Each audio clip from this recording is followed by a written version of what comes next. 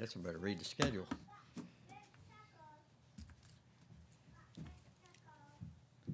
Thank you, Alex.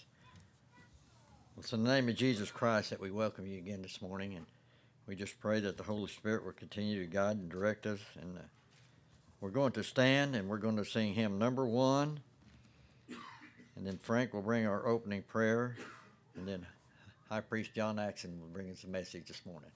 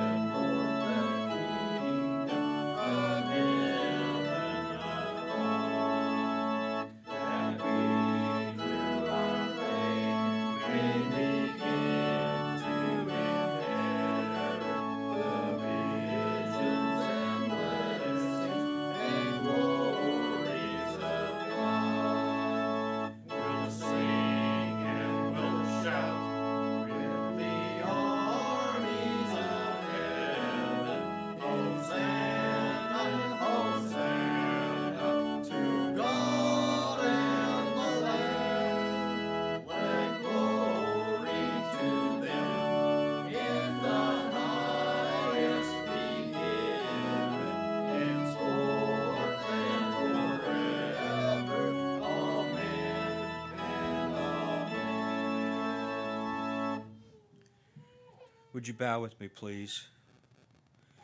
O Lord, we come to you this morning and we ask that thy Spirit to keep burning within all of our hearts today, and that the Spirit that's in this house, as we all come together to worship in thy name, to be with us. And we ask that Brother John to bring us a message that the Lord feels like that he needs to share with us this day. And may our hearts all be open to understand in our minds and to be able to incorporate all the learned things that we can into our lives. Be with us this day, I ask in Jesus' name. Amen.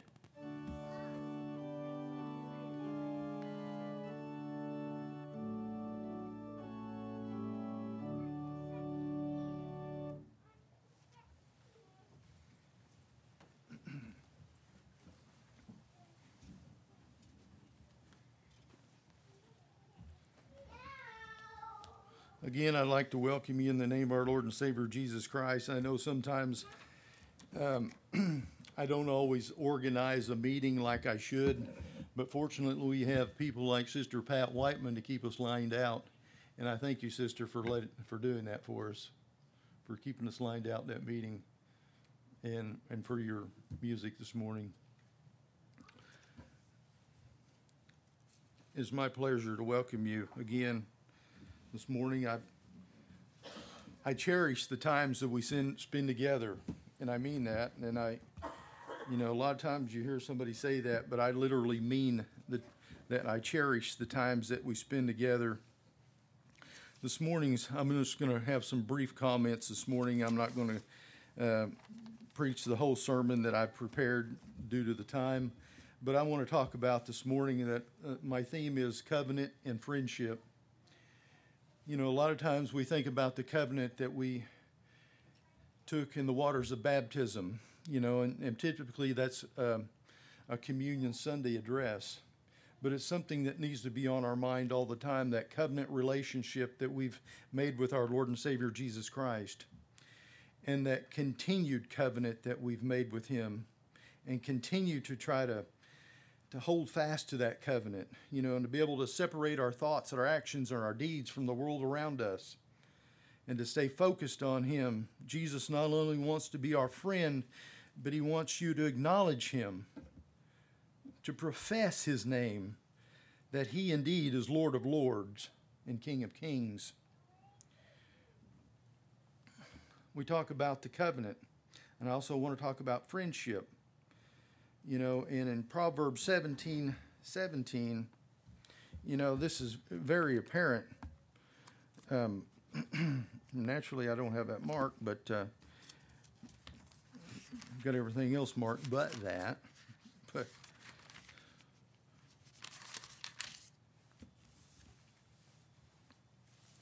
a friend loveth at all times. A friend loveth at all times. As we think about the friendship that Christ wants to have with us. But before I get into that friendship, I want to talk a little about the covenant. In Genesis 9:17 through 23 in the Inspired Version, we read about the covenant that the Lord made with Noah. And going on down in Genesis 22, we read about the covenant that God made with Abraham. In Exodus 24:3 through 8, we read about the covenant that God made with Moses. In Jeremiah 31, verses 31 through 34, we read about a new covenant. And that new covenant is what we were a part of. Of course, we're part of the old too, but the new covenant was the blood of Christ that was shed for us, that we accepted in the waters of baptism. And that new covenant that I'm mentioning, in Jeremiah 31:31, it says, "Behold, the days cometh, saith the Lord, that I will make a new covenant with the house of Israel and with the house of Judah, not according to the covenant I made with their fathers in the day that I took them by the hand to bring them out of the land of Egypt, which my covenant they break, although I was a husband unto them, saith the Lord. But this shall be the covenant that I will make with the house of Israel after those days, saith the Lord. I will put my law in their inward parts and write in their hearts, and will be their God, and they shall be my people." Their inward parts, right here, their heart. It's a heartfelt thing. It's a heart issue, and I can't express that enough, that it's a heart condition, the love that God has for us and that we share for Him, and this pursuit, so to speak. Paul talks about that constant pursuit, Him wanting to apprehend God, Him wanting to apprehend Christ, as Christ is wanting to apprehend Him.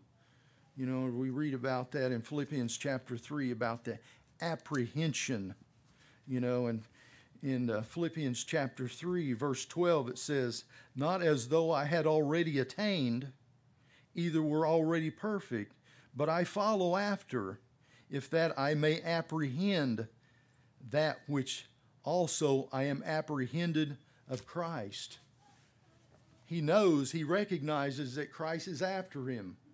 He wants him spiritually. He wants to be connected with Paul. He wants to be connected with us as well. We have to recognize that pursuit. Do we want to pursue God as much as he's wanting to pursue us? The answer is yes, right here in my inward part. So many things I could share with you this morning. But as I mentioned, Jeremiah 31 through 34, I was brought back in remembrance to Jeremiah 7:22 through 24. Incidentally, this was one of my Uncle Robert's favorite hymns, favorite scriptures. You have to remember, as I share my thoughts about my Uncle Robert, he was a godly man. He was a church member. He went to the Navy in his early 20s. He got out of the Navy and never came back to church. However, he did not quit reading the scriptures. He continued to study. I could call upon my Uncle Robert and ask him certain things about the scriptures. When I first got called to the priesthood, of course, I was scared out of my mind, you know, and I'd call him up and I'd ask him questions. And he was so well versed that he could just name things right off the top of his head to you. He was an over-the-road trucker, so he had his headset on most of the time. So he and I could talk through 30 minutes or an hour at a time while he's driving down the road at nighttime or in the daytime. Or whenever the thought came to my mind, hey, I need to ask for somebody's opinion on this, that, first one thing and the other. So I was blessed to have him in my life.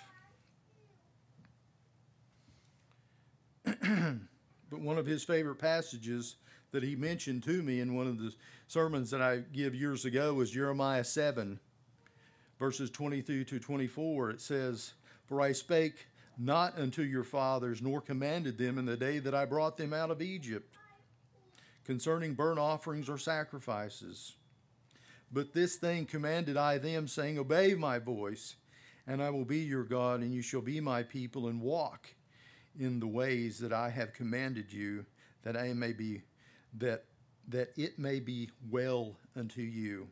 But they hearkened not, nor inclined their ear, but walked in the counsels, in the imagination of their evil heart, and went backward and not forward." We do not want to go backward. We want to remain steadfast and focused and move forward. The Lord knows the intent of our heart. He knows what we want. You know, in the book of Mosiah chapter 3, it talks what I recall as, you know, in Mosiah chapter 3, verse 11, is where I have got it written down as the 3 steps of salvation. You know, you can reread that. I'm not going to read it to you, but I encourage you to read that this afternoon. Mosiah 3, starting at verse 11, I call the 3 steps of salvation. You know, and I mentioned in my prayer this morning the hope of a glorious resurrection. We have that hope of that glorious resurrection because we've taken the name of Christ upon us. We've accepted him as our personal Savior. Those that haven't do not have that hope of a glorious resurrection. You know, I mentioned Brother Tracy's testimony that he shared with us about his remaining steadfast to the end. And I shared my testimony as well in my regards to remaining steadfast until the end.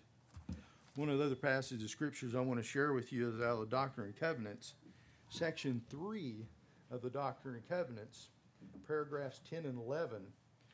I used this passage about a month ago when I presided over the prayer service that came online out of the independence. And as I shared this, new meaning was brought to my mind.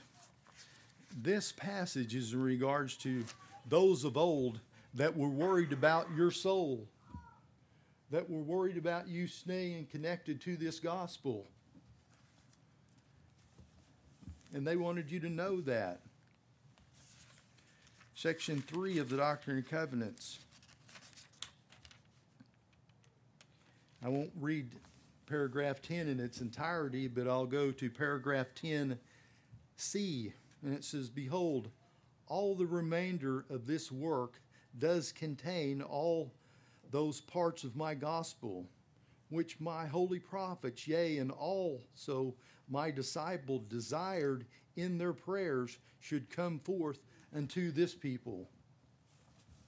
We're those people. It was their desire that this Book of Mormon, this fullness of the gospel, come to us, that we have a further understanding and a further testimony of Christ. "And I said unto them that it should be granted unto them according to their faith in their prayers." We must have faith in our prayers. "Yea, and this was their faith, that my gospel which I gave unto them, that they might preach it in their days, might come unto their brethren, the Lamanites, and also all that had become Lamanites because of their dissensions." And in paragraph 11 it says, "Now this is not all. Their faith in their prayers was that this gospel should be known also, if it were possible, that our nations should possess this land." That other nations should possess this land. "And thus they did leave a blessing upon this land in their prayers, that whosoever should believe in this gospel in this land might have eternal life. Yea, that it might be free unto all of whatsoever nation, kindred, tongue, and people they may be." But it was their desire that this gospel move forth into this dispensation of time. They wanted for us to be connected and to be able to feel the Spirit of God as they felt His Spirit. They wanted us to be able to read the things that they wrote down in regards to Christ being with them. And for that, I'm grateful. That covenant. And you ask again, why a covenant? Why? Why is this covenant so important? Again, I turn to Doctrine and Covenants, section 22, verse 23, and I know you're familiar with this passage. And you could probably say it by heart.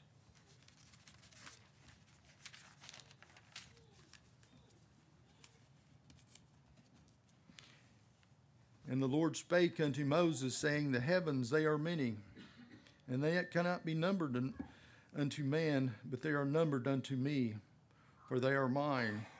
And as one earth shall pass away, and the heavens thereof, even so shall another come. But there is no end to my work." And we get a little testimony of that in the passage that I just read in section of 3. "There is no end to my work, neither my words. For this is my work and my glory, to bring to pass the immortality and eternal life of man."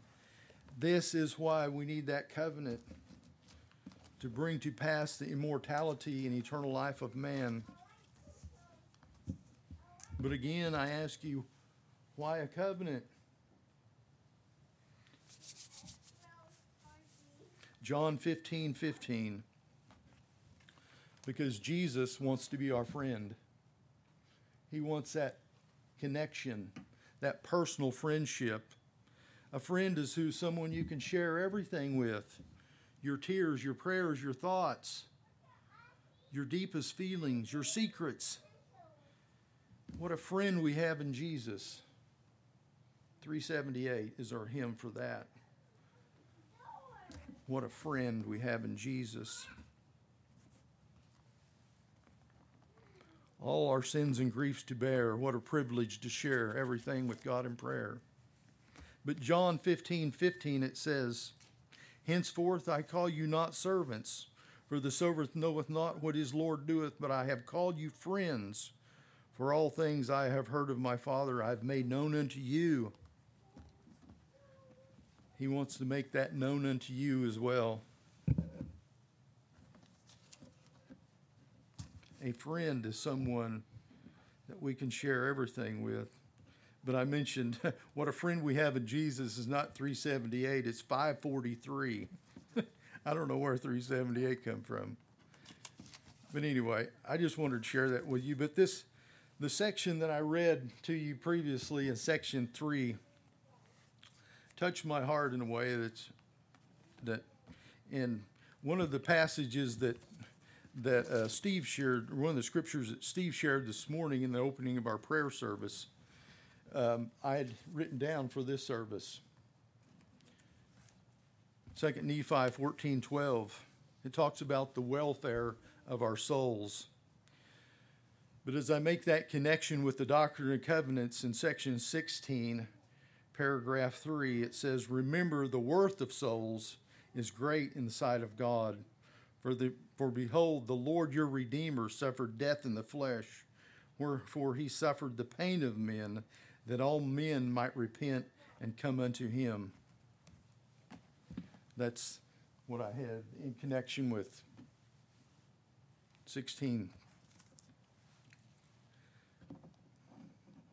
I very rarely use my phone in the pulpit, but I want to share with you again some thoughts that I came up with in the last couple of weeks. This is why a covenant. God wants to be your friend, and I shared with you John 15:15. And again, James chapter 4, verse 8, it says, draw near to God, and he will draw near to you. We read about God's conversation with Abraham. God wanted to be a friend of Abraham. Genesis 12, 1 and 2. John 16, verses 7 through 27, talks about the Holy Spirit and our connection and that friendship we have with the Holy Spirit. In the Doctrine and Covenants, section 17, 2F, God speaks to man as he did in days of old. Why? Because he wants to be our friend. He wants that personal connection with us. Throughout the scriptures we read, God wants a covenant relationship with his creation.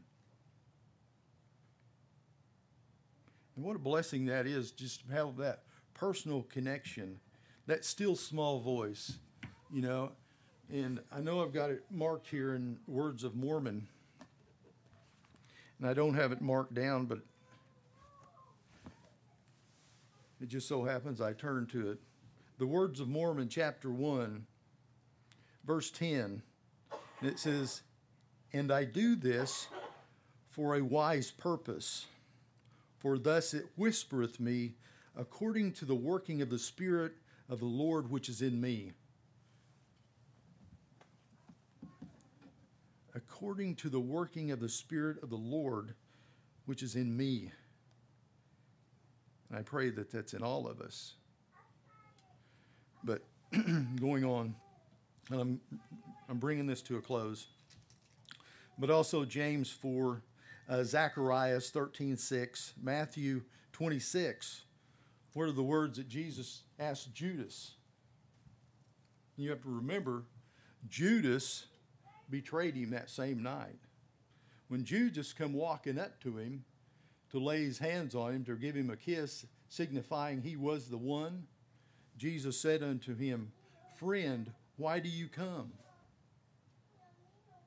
Jesus knew what his intentions were. He already knew, but he called him friend. You have to remember, shortly before that, Jesus washed his feet. Do you have a friend that'll wash your feet? Jesus will. What a blessing. Friend, why do you come? The words to Judas the night he betrayed him. It was said to Judas, friend, why do you come? Again, in John 15, 12, and 13, you know, one of the things I read here a while back was from a man. He was a He used to be one of the co-owners of the Texas Motor Speedway. His name was Dallas Willard. You know, and Dallas Willard was a multimillionaire and had money to do anything, go anywhere, do anything he wanted. He had probably 500-600 employees, you know. But he was a man of God and still is. Knowing that he could buy himself anything in the world, this is one of the things he would tell his people when he'd gather them together. I treasure the presence of God more than the presence of the world. Knowing that he could buy anything, he treasured the presence of God, the Holy Spirit of God in his life more than the presence, the gifts of the world. You know, so if you don't remember anything I told you today, remember that very statement that we need to treasure the presence of God more than we do anything, any gift that we can receive in this world. Such a blessing. In my closing scripture, and I'm sure you've heard this one before too, but I don't even have it yet. It's R169. And I wasn't going to share this with you, but I just happened to have it on my phone. Thank goodness for phones, right? But anyway, I do have section 169, and I want to share with you paragraph 5 and 6. It says, "Stand fast on the principles of my gospel, for they are true and designed to be a benefit to mankind.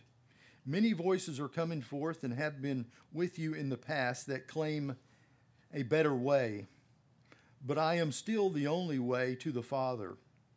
The voices and philosophies of men lead to destruction and separation from me." And in paragraph 6, it says, "Seek to spend time in true worship of the Father. Just as a flower follows the light, you must follow me. Open your hearts and your ears to hear the Spirit breathe. And let that Spirit I have sent you teach you. Expect the burning of the Spirit to confirm what you hear." May the Lord add his blessing to the reading of his word. Thank you for this time that we've shared together, and I hope you have a great evening. I don't know if you all are having services here tonight, but I just pray your blessing upon this day and the days to come.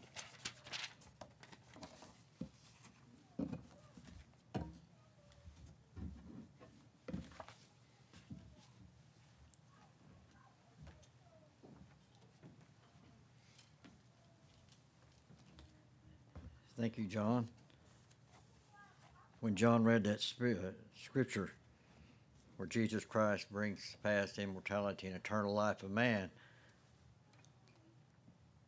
I finally got the true understanding, as the Lord impressed upon me, that the Spirit is eternal. But immortality has to do with our bodies. And for us to be able to have the immortality and eternal life, it comes through Jesus Christ, through the resurrection, when he sacrificed his life for us. And when we accepted him as Lord and Savior Jesus Christ, we have that promise of immortality and eternal life. We're going to close with the singing of hymn number 382. Then Alex will bring our benediction.